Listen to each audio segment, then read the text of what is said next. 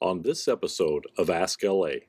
I feel like I can't just surround myself around everything landscape architecture. Like I need the people and the animal side of things too. So I have chickens and they bring me so much joy. The ASkLA podcast is brought to you by the American Society of Landscape Architects. Produced by the ASLA Emerging Professionals Committee, each episode is geared to provide information and insight into the profession of landscape architecture for students and emerging professionals. On this episode of ASkLA, we continue our in-depth conversation with landscape architect Diana Fernandez of Sasaki. Join us as Diana talks about her career and research. The trend is great in including all people in design and designing for all people, but how do we amplify the voice of the profession so that those people who benefit from landscape architecture know that it was landscape architecture that did it? Yeah, I think it's really tough because, in the research I'm doing right now with LAF, I've been struggling with this a bit, right? Because actually some of the spaces that are most meaningful to some of these communities are not designed by landscape architects. They're not designed by anybody, really, community. Okay. And I think it's important for our profession to be validated. I believe in licensure, but I also believe in knowing that we're not the only crafters of land and shaping land for society, right? And I think the more we can accept that there are new aesthetics, new design vernaculars that may not look like what's on LAM or may not look like, what's on Lansing, I think that starts to paint a different picture for us and allows for the profession to open its doors, really, to say that landscape architecture can be what you can imagine it to be. And that I don't believe in a utopia. I think that's boring, honestly. Like, I don't want the same thing as everybody else. I like being different. It's cool. And I think our world, and I'm going to get really philosophical here, so bear with me for a second. But my daughter has really inspired a lot of this thinking. She's a super science nerd. And when you think about our world and you think about our universe, we are stardust. And entropy, which is like all this randomness, all this like change, chaos at moments, like it's what's made us who we are. And we're pattern seekers as humans, so we want to find order to this chaos, right? And actually, what if we embraced it? What if you embrace the difference? What if that's the world we paint, Can you imagine that? Can you imagine a world, public realm, where you don't have to give up your identity, I don't have to give up mine, and we can coexist? And I can have my little piece, I can do my thing, I can make my public space the way it needs to be, and you can too. And it's not to say that the public realm is a thing that, it's not unifying us in the physical sense, but it's unifying our understanding and empathy of how people are different and they use space differently. And when you think about that at its crux, it's like I can go back to like Richard Sennett and a lot of the work, the literature he's written. It's the precondition for democracy, which is this American ideology, right? And it gets really exciting for me to think about that future. Excellent. Our differences are our sameness. Right. So you mentioned there, a good segue, you mentioned the work you're doing on your LAF stuff. So you are this year an LAF Fellow. Tell us how that came about and what's involved in that. Yeah, so for those of you that don't know, I do not have a graduate degree. I have a proud Temple University undergrad. And I've always wanted to get a graduate degree, but resources, finances, it just wasn't working out. It was too expensive. It was really hard to warrant that time off from work. And I was looking for opportunities in which I can grow my research and this desire, right? Like I had all these interests and passions about bringing more of the social sciences into landscape architecture. And the LAF Fellowship for Leadership and Innovation started about 2 years ago, and it's a really wonderful program where you have a year funded research, basically, to dedicate to advancing the profession in whatever method your research proposes. And you know, at the time when I was applying, just had my son. He was like a couple months old, and I was working very late nights trying to pull this work together. And I just submitted, you know, I was just like, you know what, it is what it is. Let's see, I don't know. You know, I'm very sleep deprived, but who knows if any of this makes sense. So I took a chance and I submitted, and you know, I got the interview. Lisa from Field Operations and Roberto from FIU were interviewing me, and it was just a really wonderful conversation. And I was like, you know what, regardless of if I get accepted or not, I'm really excited to do this research. And it's really, I got selected, and it's turned into this like wonderful opportunity to not just, you know, work on my particular area of focus, but to be surrounded by a cohort. There's 2 Olmsted scholars, and then 2 senior fellows, and another mid-career fellow. And, you know, it's a group of 6 of us, and we've just built a really lasting relationship and been mentoring each other in the process, you know, just listening to their work, critiquing each other, sending each other pieces of literature that may be interesting. And I think it's just been such a wonderful program. And Cindy and Laura and Danielle have done a really great job trying to create the space for that. And it's rigorous. Like, it is tough. So it will challenge you very much, but in a very good way. It's a year-long fellowship, research-based, where you're mentored, and like you said, you have fellow cohorts. So what are the anticipated outcomes for you? What would you like to see as the culmination of your research? Right. So my research specifically is on this term called landscape heterogeneity, which I really built upon from a lot of the theory and text that's been written around landscape ecology. And heterogeneity, just to define it really quickly, is the state or character of a landscape being diverse in nature or in character. And it really defines diversity in this like really both biological and spatial aspect that was really interesting to me. So the title of my research is Heterogeneous Futures, design thinking alternatives for ecologically and anthropologically diverse landscapes. And it's been a really wonderful journey for me, where basically I've been looking at all of the value systems that landscape architecture has operated within, and started to, again, manifest that difference in physical space. Like, how does that look like?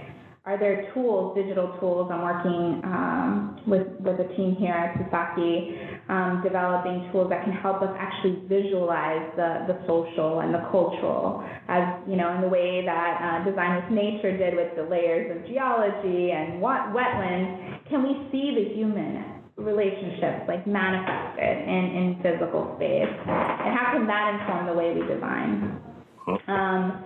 I've also been working with local artists to develop an illustrated book that communicates the intent of the work, because at first I said it was going to be a framework, but it's not.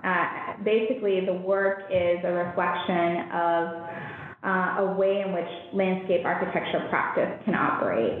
And it's not a definitive answer for every project we do from now on should operate in this way, but it's showing that there are other models that can be more effective in addressing both the ecological and the anthropological side of how our sites are operating. And it's been a really wonderful process where we've had 3 case studies, projects that I'm currently working on right now and testing these theories in real time. And hope, in May we're going to be sharing all of this, so look out for a website, and this illustrative book is going to be unveiled then, and I think it's just going to be a really wonderful manifestation of all this work and all the people that have inspired my thinking really throughout my career. And how do you think your discoveries in this process will affect the way you work in the future? For me, it's opened my eyes to questioning everything. And I think it's very easy and comfortable to just, it's the way things have been done, and you just, that's how you do community engagement meetings. And we did something really amazing. There's a project I'm working on here in Boston with the Roxbury community, the Frederick Douglass Memorial Plaza. And when we went into that project, we knew that this community is hurting. It's quickly a gentrifying neighborhood. Black history here is just prevalent everywhere, but the neighborhood no longer looks like that. And this square, which has been the Frederick Douglass Square for over 100 years, is getting the first Frederick Douglass sculpture in over 120 years.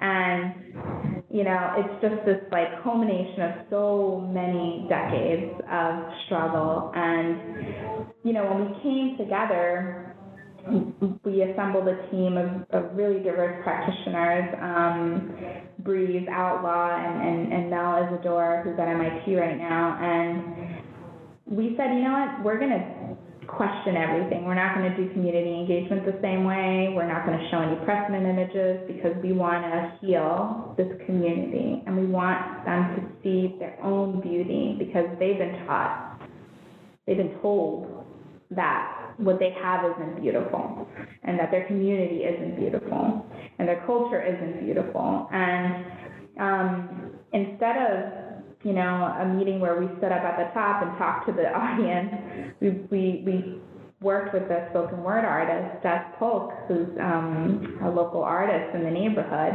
and she did a spoken word performance.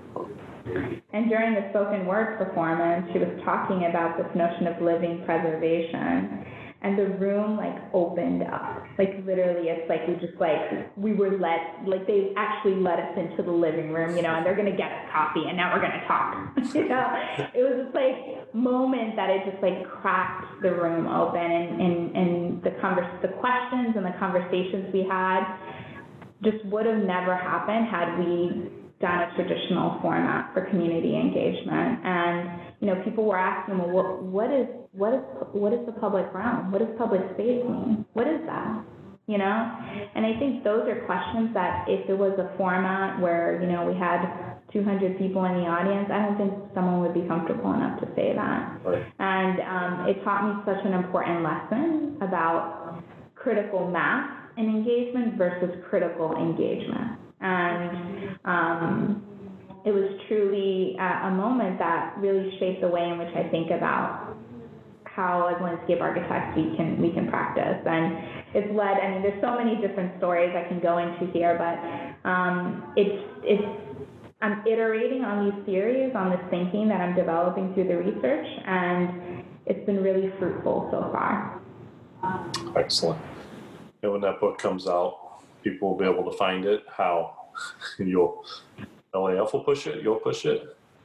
Yes, LAF will be pushing it, hopefully. And there's going to be a website where all of this information is going to live. So I'll go ahead and send you that link, and folks can look at all the stuff, because basically I want to make this open source. There's so many pieces of literature, both within the profession and outside, that have opened my eyes to what landscape architecture could be.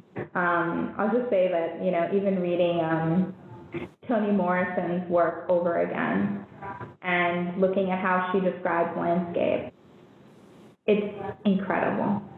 And I think we've lost the magic of what landscape can do.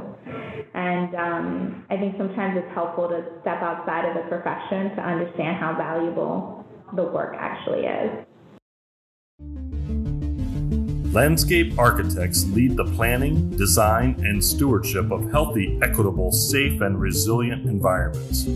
The mission of the American Society of Landscape Architects is to advance landscape architecture through advocacy, communication, education, and fellowship. Representing more than 15,000 members, ASLA is the collective voice of the profession. Membership matters. Find out more and join today at ASLA.org. So you've got a lot going on. Just a little busy. We've heard your work, the fellow. You mentioned your daughter and your son. You've got an awesome husband.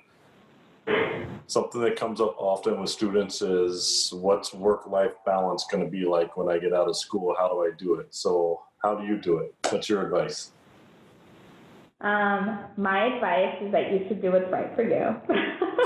I don't call it balance because it's not. It's never balanced. It's not an equilibrium, and I'm being completely honest. I love my work. I work a lot, and I'm working all over the country, and it means that there are many times where work is more of my time than being home with my family. And as you said, I have an incredibly amazing husband who really fills in the gaps when I'm not around. And I travel a lot as well for work. And it's not a balance, but I think the way in which I've been able to, I guess, be okay with all of this is that there are times where work is more important and there are times where family is more important. And I don't draw lines between work and family, to be honest. They know how passionate I am about everything. I come home and I'm like showing them the models. I'm like, look at this, what we're doing in Bonnet Springs. Like, it's so cool. So it's just there. It's a part of every aspect of my life, and I like live and breathe my family and work. Like, it's just all one like crazy amoeba, and it's messy. And all I have to say is just like be kind to yourself. I think I was stressing myself out a lot when I was like, it used to be balanced. Where's the equilibrium? And it's like, that's perfectionism again, and that's not good.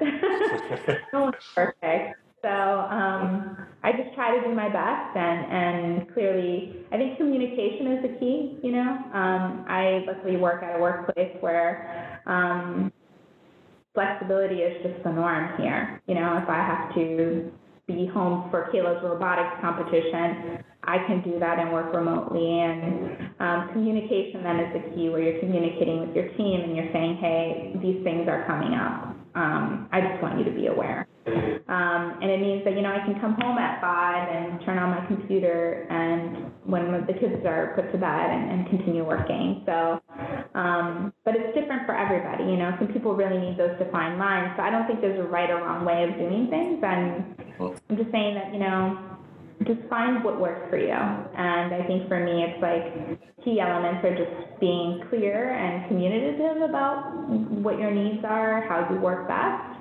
and just finding the joy in it. It gets really, like, I hate sucking the fun out of it, you know? It has to be enjoyable and meaningful for me. Right. Do you see, obviously, you had limited time at the smaller firm where you started, and your life was a little different then, but differences between a small firm and the way you're able to have that flexibility and then a larger firm like Sasaki? Yeah, I think at Sasaki, it's been a lot about communication because a lot of us travel. So we're about 300 people right now outside of Watertown, and just to give you a sense of where all my projects are right now, I have a project in Los Angeles, a project in Las Vegas, a project in Chicago, in Lakeland, Florida, So I'm like not in Massachusetts. I have one in Massachusetts, which is the Roxbury Project. But, there's a lot of travel involved. And I think communication is just so much more important when you're working at a larger firm because it is sometimes the principals are not in the office and they're traveling. And also it's interdisciplinary. So you're working with engineers, you're working with urban designers. And, it's really important to figure out how you can know when to speak up, know when to listen, and figure out communication modes that really are effective for the type of collaboration that leads to like the best design or the best conversation. And when I was at a smaller firm, that was like less important, to be honest. It was important with the client, client interactions, but internally, I could stop over at Dan's desk. And Dan is amazing. He was one of my first mentors when I started working at Wells Appel. And I could just say, hey, Dan, like, what's up with this detail? Like, can we talk about it? And, it was just a different office format, But yeah, I think it's, to me, the most important thing, and I was doing a talk, I think, with some students a while ago, and I made this comment about just figuring out what work style is best for you. Like some people really need somebody to talk to every day to check in. And some people are like, you know what, no, just give me a little bit of direction and I'll, just take off, right? And we'll communicate via email. And I think it's really important to figure out what your manager's work style is and what your work style is. And I think it takes some practice and kind of working a little bit to understand. But I think just be aware of that because that's what's going to lead to like effective understanding of, hey, I'm going to thrive in a large firm or, I'll do better in a smaller firm. Right. Good. And we've a little bit of time left. I want to talk about, I love hearing what people do to improve themselves. I'm one of those people, I always like to be learning something new, getting into new things. So what kind of things do you do to learn things, whether it's within landscape architecture or outside landscape architecture? What are you doing to keep your knowledge growing? Besides your LAF research. I love going to conferences. It's like one of my favorite things. I just love being energized by rooms of like all these really smart people saying really smart things. And I'm just like, wow, I never thought about it that way. And every time I leave like the ASLA conference, I'm like, oh my goodness, I'm going to take this back to my practice and it's going to be amazing. Or I met somebody and it was such a great opportunity. So I really enjoy that. I've also recently just loved podcasts and podcasts that are not like, Still Processing is one of my favorite. It's the New York Times podcast with Jenna Wortham and Leslie Morris, and they talk about pop culture and society, and I don't know, it's kind of refreshing sometimes because they make these like tangential comments about public space and landscape that I'm like, whoa, wow. People that don't know what this is care about it. It's really important. And it's been really fun. And then just as like I feel like I can't just surround myself around everything landscape architecture. Like I need the people and the animal side of things too. So I have chickens and they bring me so much joy. It's like the most fun thing ever. They are just in like your yard, chickens? Yes, in our yard. My daughter and I built a coop for them, and they're just so funny. There's 4 of them, and they all have personalities. We also have a little English bulldog, and they're like the best of friends. And it's just, I really love just simple home life and connecting back to nature, gardening.